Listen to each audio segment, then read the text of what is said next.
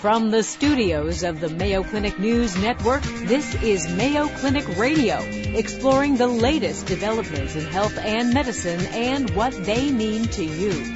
Welcome, everyone, to Mayo Clinic Radio. I'm Dr. Tom Shives. And I'm Tracy McRae. You know, for a lot of us, following our doctor's orders means just that, doing what the doctor says. But there's a new way of viewing the doctor-patient relationship called patient engagement. The doctor and the patient meet on more equal ground to decide together on the best treatment. On today's program, we'll talk with patient engagement advocate Dave DeBronkhart, better known to many on the web as ePatient Dave. Dave is using social media to help people get the most out of their doctor-patient relationships. Also on the program, the Bionic Eye is restoring sight to some patients who are blind. All that, along with this week's health and medical news, right after this. Welcome back to Mayo Clinic Radio. I'm Dr. Tom Shives. And I'm Tracy McRae. Well, most of us are familiar with artificial limbs, prosthetic devices designed to replace arms or legs that might be lost in an accident or combat or missing at birth. Or the most common reason people lose limbs today is because of an amputation, usually secondary to poor blood flow, and a lot of those patients are diabetic. So we know about those prosthetic devices. But have you heard about the latest prosthetic device, one that can restore vision? Called the Bionic Eye, this new technology helps people who are blind to actually see shapes and forms that they couldn't see before. Yeah, the Bionic Eye. It's called the Second Sight Argus II Retinal Prosthesis System. Big name. Yeah, I know. Why did I get that in my script? It was first used in Europe, and it was approved for use in this country about a year ago. And since then, 15 people in the U.S. have received this Bionic Eye. 15 people who couldn't see before. Wow. Our guest today has firsthand experience with the Bionic Eye. He's Mayo Clinic ophthalmologist and researcher Dr. Raymond Iezzi. Dr. Iezzi recently implanted the Bionic Eye in a 68-year-old man who had been blind for 10 years. Wow. Welcome to the program, Dr. Iezzi. Well, thank you very much for having me. Great to have you here. Obviously, remarkable new technology. Is there any way that you could explain how this works to a bone doctor and a layperson? Certainly. Well, if you can think about this, Mr. Zerad and patients like Mr. Zerad who've had a long-standing retinal degeneration have lost a portion of the cells that turns light into vision within their eyes. So now the retina is the back part of the eye, equivalent to the film in a camera. Exactly. If people can remember what a film camera is like. Remember those days. And it's actually a part of our brain. It's connected to our brain through the optic nerve in the back of the eye. And so some patients lose some of the cells, like the pixels in a camera. And as those cells die, we gradually lose our sight. So patients with macular degeneration, which is very common in the United States and certainly here in Minnesota, patients with macular degeneration lose their center vision, or pixels in their center of vision. Whereas Mr. Zerad and patients like him with retinitis pigmentosa lose their peripheral vision first. In fact, Mr. Zerad lost his night vision before he lost anything, so he had difficulty seeing in dim lighting. And then as things progressed, he lost his peripheral vision and had only tunnel vision.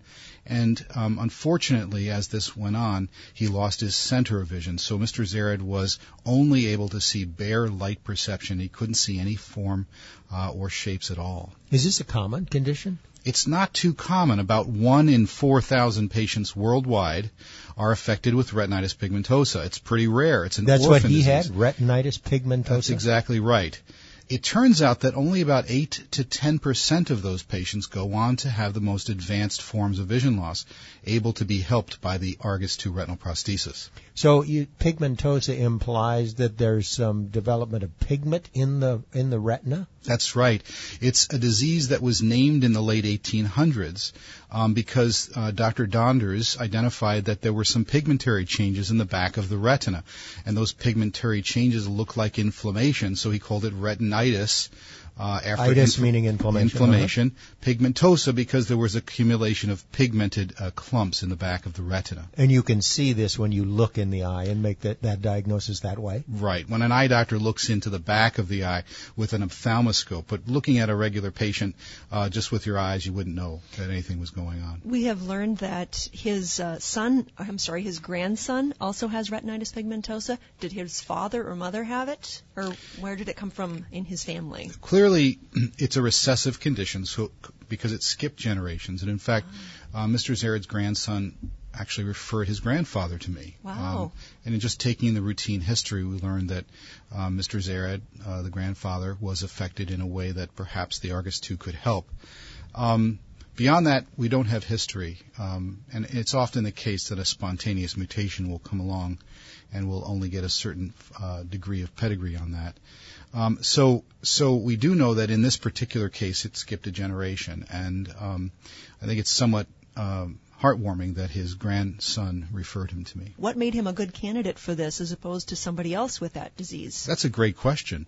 So as I said, only a subset of patients really would benefit. So we had to establish that Mr. Zared's vision was actually bad enough that he could benefit from a device that's the first of its kind. I mean, this device is providing rudimentary forms of vision. So many patients may not be able to read the newspaper, and they'll say, well, I'm blind. But the kind of blindness that the Argus 2 is designed to help are patients who can't see hand movements. They can't count fingers. They can barely tell if the lights are on or off in a room. And so that's a very unique sort of severe form of vision loss, making Mr. Zared a good candidate. The other aspects of that are, the fact that he's cognitively just a brilliant man. He's motivated to explore and to be productive in his world and his community. So it was clear to me that he had the cognitive ability to actually use the implant, because the implant only provides a relatively small area of restoration. You actually have to use scanning techniques where you move your head back and forth to scan the environment to determine what's in front of you. And then when seeing these flashes of light or electrophosphenes, these are the electrically induced visual percepts, these are little spots of light called electrophosphenes. When seeing these, the patient has to be able to reconstruct what it is that they're actually looking at, because by looking at something they can't really just tell what it is. They have to use inference to say, okay, there's an edge there and it's shaped in a curved sort of way. Oh, that's my wife's shoulder. Or there are two people standing next to each other. I can see that the phosphenes are taller in the person on the left than on the right. Oh, that person's taller on the left than on the right. And so this is something that you really have to be highly motivated to use. And in those patients, they'll use it to the best of their ability. So it's a small number of patients who actually have retinitis pigmentosa, and then a small subset of those patients who are actually candidates for this new surgery. That's true. And, of course, we want to offer it to everyone who would benefit.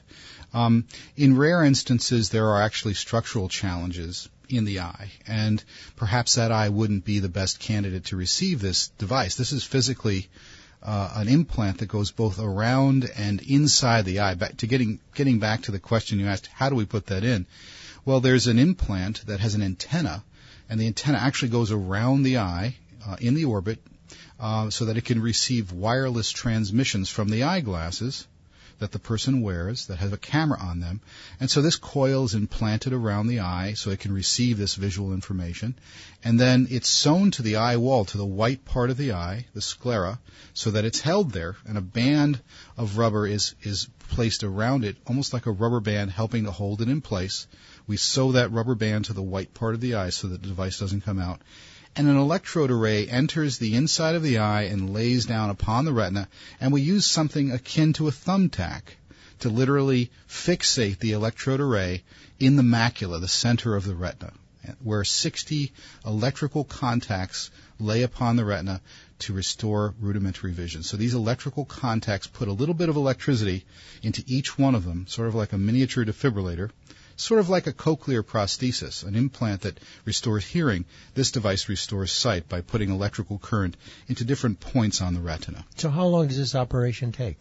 Well, our first one was just over 3.5 hours. Oh, so not that long. It wasn't that long, and there was a lot of discussion. We had a surgeon come to visit to talk us through the surgery. I had done many procedures prior to this in my research to become familiar with the surgery, to develop new techniques so that we are efficient. But there was a lot of discussion in the operating room about approaches and positioning and discussions that probably wouldn't occur on subsequent implant procedures. So I would imagine that this procedure would be somewhere on the order of a few hours. So there is no healing, I assume? I mean, right away the patient is able to see? Well, we do give them a period of time to heal. So typically we don't turn the device on immediately. We see them through their approximately a 3-week post-operative period just to get the eye comfortable and let it heal and allow that retinal electrode to settle in. Wow. We are talking about the Bionic Eye with Mayo Clinic ophthalmologist and researcher Dr. Raymond Iezzi. When we come back, we'll hear from Dr. Iezzi's patient, Alan Zirad, about what it's like to see again. You're listening to Mayo Clinic Radio on the Mayo Clinic News Network. Welcome back to Mayo Clinic Radio. I'm Dr. Tom Shives. And I'm Tracy McRae. The Bionic Eye helps to restore sight in people who are blind. Alan Zirad, a 68-year-old retired chemist from Forest Lake, Minnesota, is just the 15th person in this country to have the implant surgery. He talked with Mayo Clinic News Network's Dennis Doda about his experience. Well, I don't know if I can put into words emotions. That's the beauty of emotions. They're non-verbal. But the thrill of now being able to perceive, for instance, my wife was sitting next to me. I knew she was there, but now that I had some semblance of an image of her, was just very, very thrilling. And then realizing that there are other people in the room, my son, my grandson, a friend that came down, just to be able to have the recognition that they are present, even though I knew they were there mentally, I knew they were there. But now to say, yes, there they are, that emotion was just overwhelming. It just gave a sense of thrill to be able to put the image, very rudimentary, but yet an image with the reality that they're there. It's hard to describe the emotion, but it was a real thrill to go through that experience. That was Bionic Eye recipient Alan Zirad talking with the Mayo Clinic News Network's Dennis Doda. We're here in studio with Dr. Raymond Iezzi. Dr. Iezzi is the Mayo Clinic ophthalmologist who implanted the Bionic Eye in Mr. Zirad. What was it like, Dr. Iezzi, watching Alan see for the first time in 10 years? From your side of the table, what was that like? It's one of those rare moments that we could clearly say is one of the most rewarding moments of our career. To have been able to impact Mr. Zirad and his family in that way was truly a gift to have been able to participate in. Was his whole family there when you turned something on? I mean, how did you all of a sudden make it work? Well, this is kind of an interesting idea, but the retinal prosthesis allows us to directly connect to Mr. Zirad's eye with a laptop computer. So we can turn this on and off, and we can put patterns of visual information on the screen, and Mr. Zirad will see them. So it's a computer-brain interface in many ways. So, yes, in fact, we turn the device on. Now, Mr. Zirad has a belt pack that he wears that takes the picture from a camera on the glasses and interprets that picture and then sends a more rudimentary signal to the actual implant itself. That computer can be adjusted so he can make things that are white turn black and vice versa. He can adjust the contrast and other settings. So the glasses send the image to that little antenna that's wrapped around his eyeball, and then that sends it to that optic nerve? Well, there's a computer chip encapsulated in a titanium welded case. Whoa. Yeah, it's pretty complicated and really advanced. It took over 20 years to develop.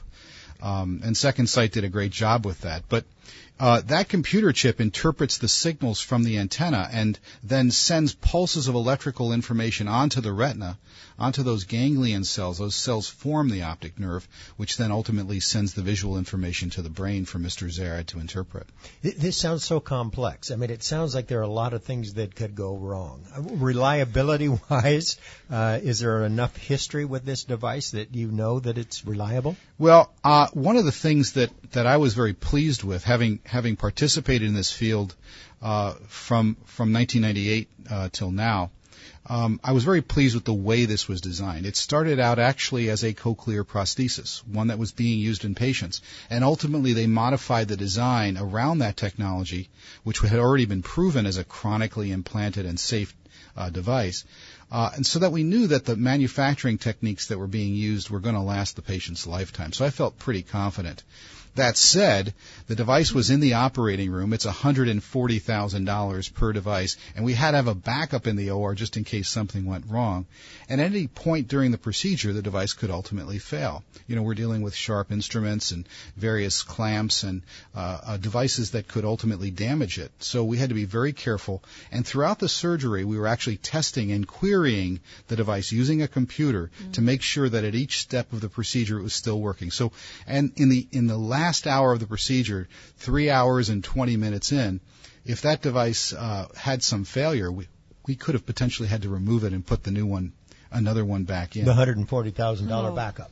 Was there one on each eyeball, or did you just have one on one eyeball? No, we actually just chose one eye to implant. At this time, the device is really designed to work with one and only one eye. So I was wondering then, does he see in 2D or 3D? Well, he has mono vision. He doesn't have stereoscopic vision. Okay. So it's 2 dimensions, not 3 dimensions. But so distance-wise, it's not that great. Well, he can see images in the distance and at near. It's difficult for him to determine if something is far or close because we tend to use size of objects as a perspective when using one eye. So it's a bit challenging from that standpoint. But what Mr. Zarad does do is he scans using his head position so that he can look left and right, up and down, and identify where in his visual world a specific object is located. And I would suspect his brain will learn that if he sees something smaller next to something larger, that it's likely that the smaller thing is behind the larger thing. Will his brain learn that? Yeah, I think it will. In fact, early on, if you look at some of the video that we have online, you know, he could clearly see that objects were narrow, and we had a statue over on Gonda 4, and it was a very tall, thin statue made of glass, and it was in a glass case. And he could see that there was a transparency to the glass case around the thin statue. So very early on, minutes after the device was turned on, he was already getting cues about transparency. Brain is amazing. Sure is. I suspect that you have the feeling that you have just scratched the surface, that with time, the vision's going to get much better, the device will be even better and smaller, right? I agree with you. You know, in 2015, we currently have a 60-channel device. Imagine if a patient had a 600-channel device. One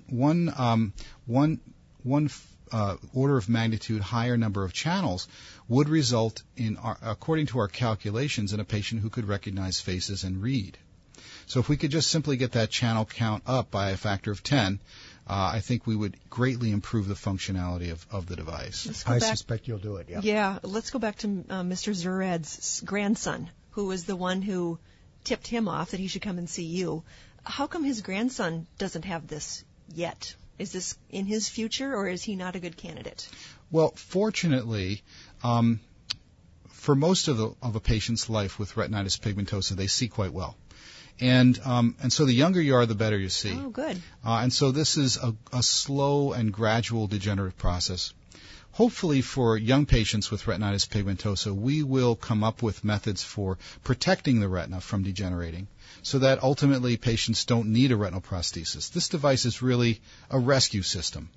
And we were hopeful that retinal neuroprotective strategies could ultimately prevent patients from ultimately losing their sight. So hopefully his grandson will never need it. But it's incredible that he has it. Thanks so much, Dr. Iezzi, for coming in to talk to us about this remarkable new technology. It was great to have you here. Thank you very much. Have a health-related question you'd like us to answer or a topic you'd like us to cover? You can tweet us anytime at hashtag Mayo Clinic Radio. Or send us an email at mayoclinicradio@mayo.edu. Coming up, the latest health and medical news with Vivian Williams. You're listening to Mayo Clinic Radio on the Mayo Clinic News Network. Hi, I'm Vivian Williams with the Mayo Clinic News Network headline. Aortic valve stenosis is a condition where one of your heart valves narrows and can't open to let blood flow out to your body. Treatment usually means valve replacement via open heart surgery, but not everyone can have that operation because of other medical issues. Mayo doctors studied a minimally invasive procedure called transcatheter aortic valve replacement, or TAVR. They access the valve through a vessel in your leg instead of through an open chest.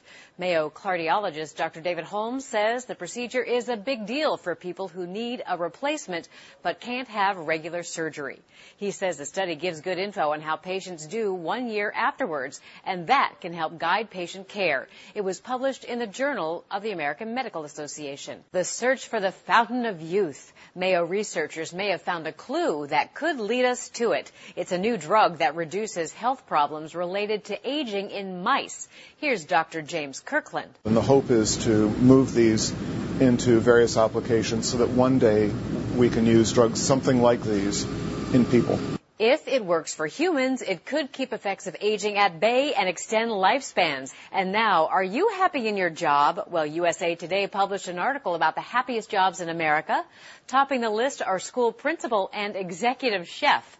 Mayo Clinic Dr. Amit Sood says to do these things to increase your happiness at work.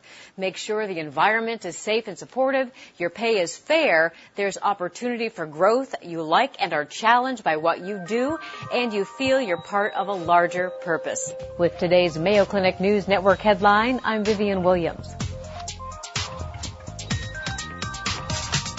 Welcome back to Mayo Clinic Radio. I'm Dr. Tom Schatz. And I'm Tracy McRae.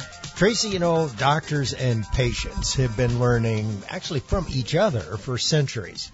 But even in the best doctor-patient relationships, it's usually the doctor who's in the driver's seat and the patient just sits there and listens, hopefully. So the doctor's making the decisions about the treatment and the care, and it was the patient's role always to just receive the treatment and follow the doctor's orders. Just the way the traditional medicine. Yeah, however my doctor says, that's where I go. Right. Well, now that's changing. There's a broad movement underway called Medicine 2.0, or participatory medicine, in which healthcare providers and patients are engaging on more equal ground than ever before. Social media has been a key driver of this patient engagement, linking people with similar health concerns via Twitter, Facebook, and the web. Our guest today is a leader in patient engagement, or participatory medicine.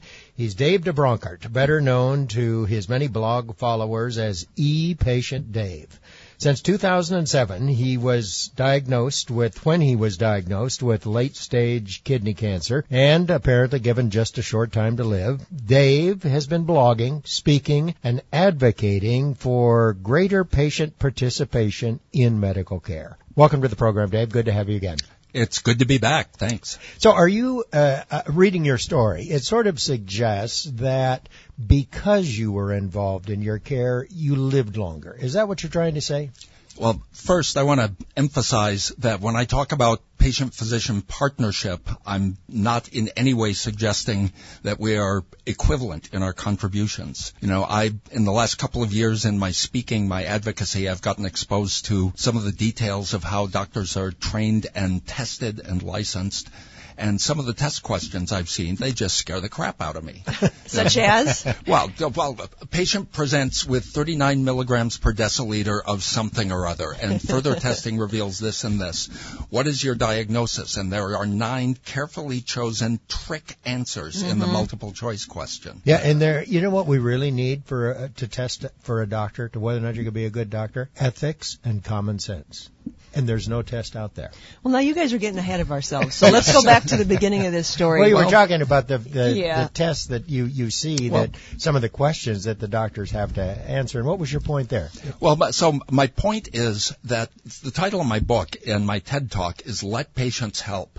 It's not patients know everything. It's not who needs doctors, right? I collaborate with my physicians. They know more than I do. I have my perspective. I have my personal experience on my case. But to get to your question of, did the internet help save my life? The BMJ, the British Medical Journal, a couple of years ago asked me to write an essay on this. And I knew that was going to be read by other physicians around the world. I didn't want to just present my opinion, so I asked my oncologist, what would you say to other physicians? David McDermott at Beth Israel Deaconess, one of the tops in the world on renal cell carcinoma. Kidney cancer. Yes. But, and I've been told that there are different types of kidney cancer, so for a general public, stage 4 kidney cancer.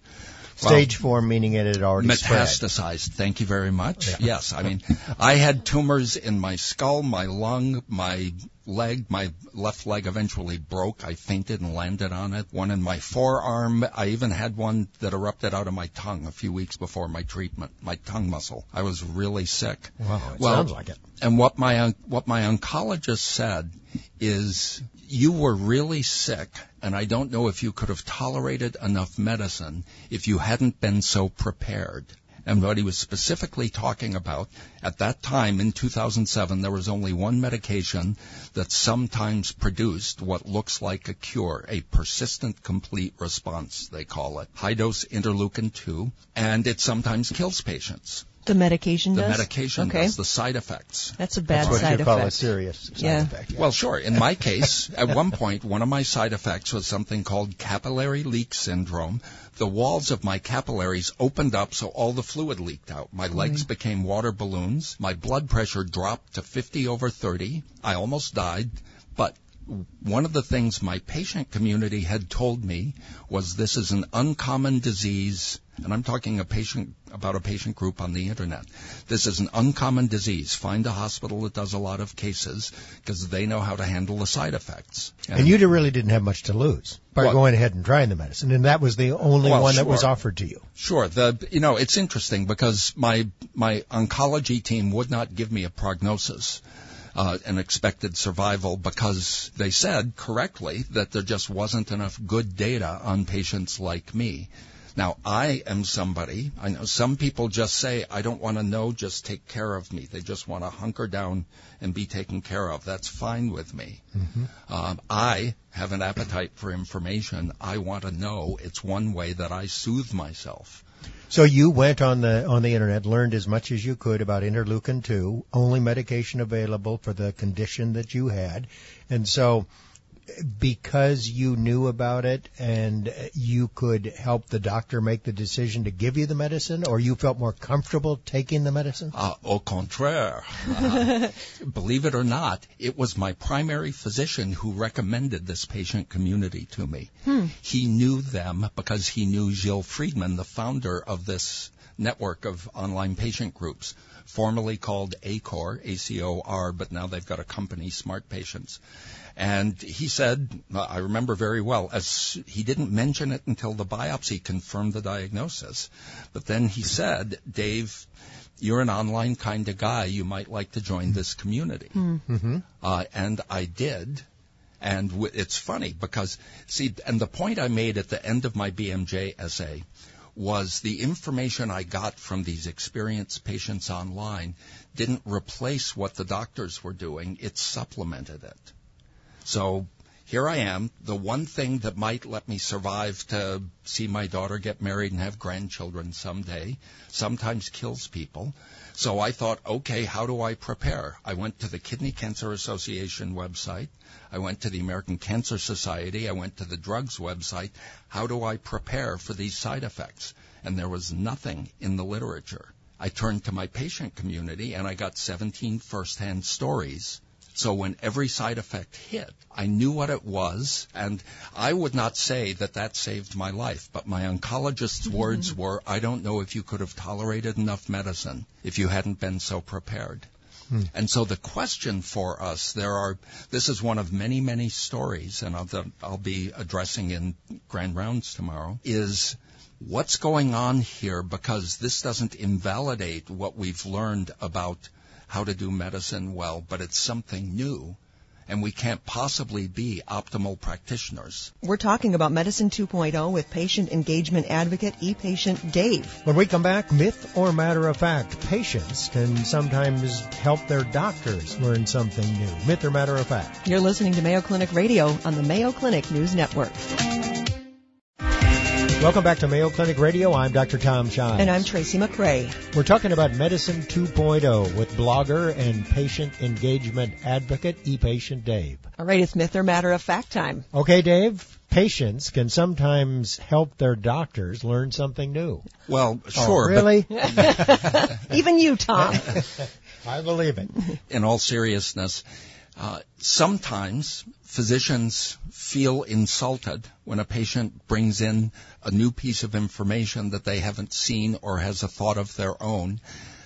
And I have compassion for somebody who has gone through all the hard work and training and academic achievement that far exceeds anything I personally ever achieved. But the reality is it's no insult to a physician if a less trained person has seen something that they haven't, and Totally agree. And it's interesting that sometimes my patients ask me about something or a new drug that I just shouldn't necessarily be familiar with because they also have an oncologist, but they talk about all these new drugs that are out there, and I truly am not up to speed on some of them. So I do learn from my patients. It doesn't offend me at all.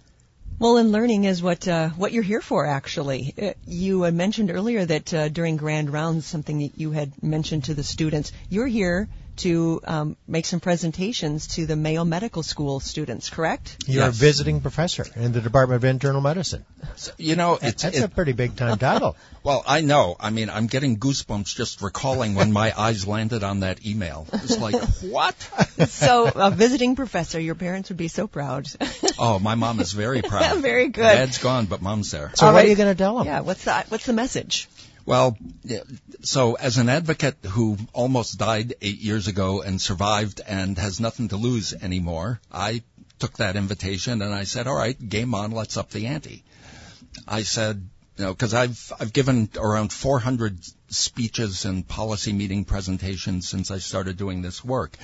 And what I keep bumping into as a sensible, rational resistance to this idea is that so many people have a career full of experience at the patient being somebody who really doesn't know much and can't know much. And there's a reality today that says that some patients can. Mm-hmm. And this is what in the history of science is known as a paradigm shift, completely changing our concept of what something is. And the book that popularized the word paradigm was in 1962, The Structure of Scientific Revolutions. He talked about the Copernican revolution, where we realized the Earth wasn't the center of the solar system, and Newton figuring out F equals ma and so on. And so I proposed to the chief residents who invited me here, let's rigorously examine whether we need a new paradigm for what patient engagement is. Wow. So what do you propose? Well, I propose a scientific revolution never happens fast, Sure. And I'm an MIT graduate. I'm not a doctor, but I understand the scientific method. So you were an engineer previously? I was going to be, but things went differently, and I ended up working in high tech. I was trained in engineering thinking, but my career, if you want to talk about an industry that changed, my career was in typesetting machines. Oh my gosh. And then desktop publishing came along. And you're a graduate of MIT? Yes. With a degree in? Believe it or not, managerial psychology. Well, that's perfect for a paradigm what shift you're doing now. in what patients and doctors are going to have to, as you propose, change medicine. So what do you propose? Well, so what I propose is to start a conversation. I don't have an answer.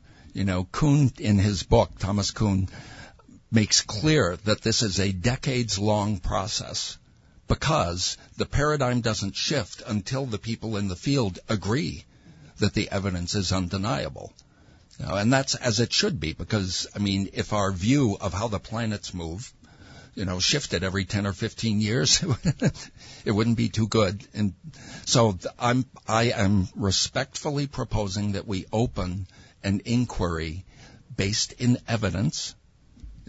So in Thomas Kuhn's model, he said that, once you figure out something like F equals ma for Newton with Newton's laws of motion, then the scientists can all agree there's lots of evidence, this is how things work, and what he calls normal science happens. But then every now and then you're turning the crank on experiments, but then something goes clunk and you get an experiment that doesn't work. And he said, well, that's an anomaly. He calls those anomalies. And when you get enough of those, that's when things start to get itchy. So you're saying that the way that it has been for patients and doctors, between patients and doctors for the last however many years, is an anomaly and needs to be a change? No, so thank you. That's a good question. No, that's the way things have been for patients and doctors, I want to be very clear, has been working really well in a lot of cases. I just turned 65, and when Social Security was enacted 70 years ago, the median life expectancy was 63 years. And most of my college and high school classmates are still alive and thriving. The anomaly, so one of the things we have to figure out is what's the unspoken assumption? We used to say doctor knows best. Well, now we know that patients can also know something useful. But there are some people who say, for instance, patients, stay off the internet, you'll hurt yourself.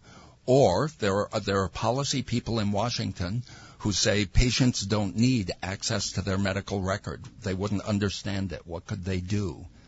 And there are some of us who are saying, look, I want to see what's in there. I want to understand. So if we may need a new paradigm, a new mental concept of what patients are capable of and what the relationship should look like. So the premise is what? Well, the premise is that in today's world, patients are more capable of knowing useful information and should not be blocked by policy or practice from doing what they can to contribute to their family's health. If they get a copy of their medical record and it's something that someone thinks, you would never be able to understand any of this, you do have the internet that can go help you find some of the solutions that's locked all up in that medical record. Yes, and there are also idiots out there on the internet as well. So part of it goes all the way back to Adam and Eve. Can we go back and unbite the apple and just have the good Lord take care of knowledge for us? Well, the Mayo Clinic has teamed up with Google to try to make that better so that the information that you're able to access is good information. Well, and one of the things, honestly, that I said on social media when I saw the first info boxes that came up is Google is taking the Mayo results and resorting them so that Mayo's recommendation isn't at the top. Yeah. Hey, I want you to tell us a little bit more about your story. So you had stage 4 kidney cancer, meaning that the kidney had spread basically throughout your body. Yes. You were on a crash course with death, obviously. Mm-hmm. The only drug available to you was interleukin-2. As I recall, interleukin-2 had some success, but was certainly not a panacea for what you had. And then you took this drug and were cured? Is that what happened? They're hesitant to use the word cure. What they call it these days is NVED, no visible evidence of disease. Okay. But yeah, I was diagnosed in January. The kidney came out in March. The treatment started in April and ended on July 23rd, 6 months after the diagnosis. I haven't had a drop of anything since. And a year later, my doctor's main warning to me was, you got to go back to losing weight. And now you're a visiting professor at the Mayo Medical School. I know. No evidence of disease on a drug that certainly didn't do the same thing for everybody who had what you had. In fact, it was from the patient community that I first heard it usually doesn't work. And it did But for you. when it does, about half the time, it's complete and permanent. E-Patient Dave, we're glad you're here. It is a pleasure and an honor to be here. We should add that you blog at epatientdave.com so people can read more about you and probably hear from you at that point as well. Yes, thanks. E-Patient Dave, thanks for being here. What a pleasure. Thanks. For more information about topics discussed today, visit us on the web at Mayo Clinic News Network, where you can access a podcast of today's show, previously aired programs, and the latest news from Mayo Clinic. And we should mention once again that you can read more from Dave DeBronkart and his story on his website at epatientdave.com. You can also find Dave on Facebook as ePatientDave and follow him on Twitter at ePatientDave. Speaking of Twitter, do you have a question about health or medicine for one of our Mayo Clinic experts? Tweet us anytime at hashtag Mayo Clinic Radio or send us an email at mayoclinicradio@mayo.edu.